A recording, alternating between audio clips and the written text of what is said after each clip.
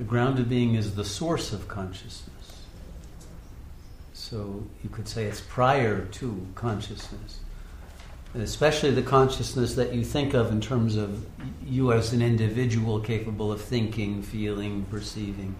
That is already several steps away from the source.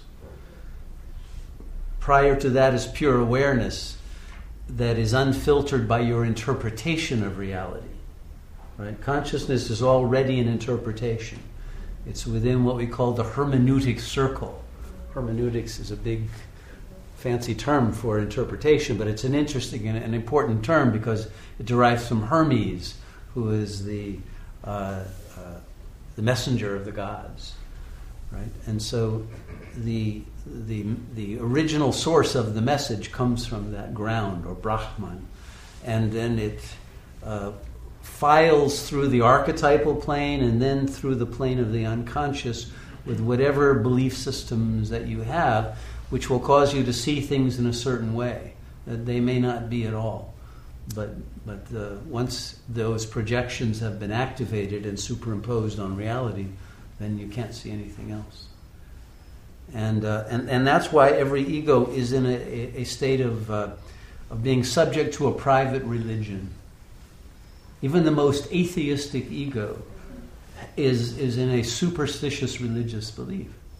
In the same way that, when to go back to Wilhelm Reich, he discovered this life energy and he did experiments to prove it, in actual experiments with test tubes and growing cultures of cells, etc. This was very a proper natural science.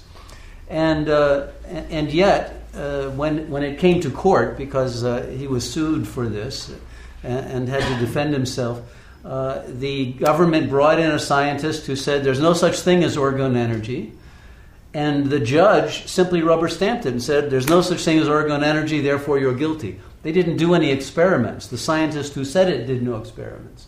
It was the same as when the Pope told Galileo, I'm not going to look through your telescope. Those planets and moons around Jupiter don't exist.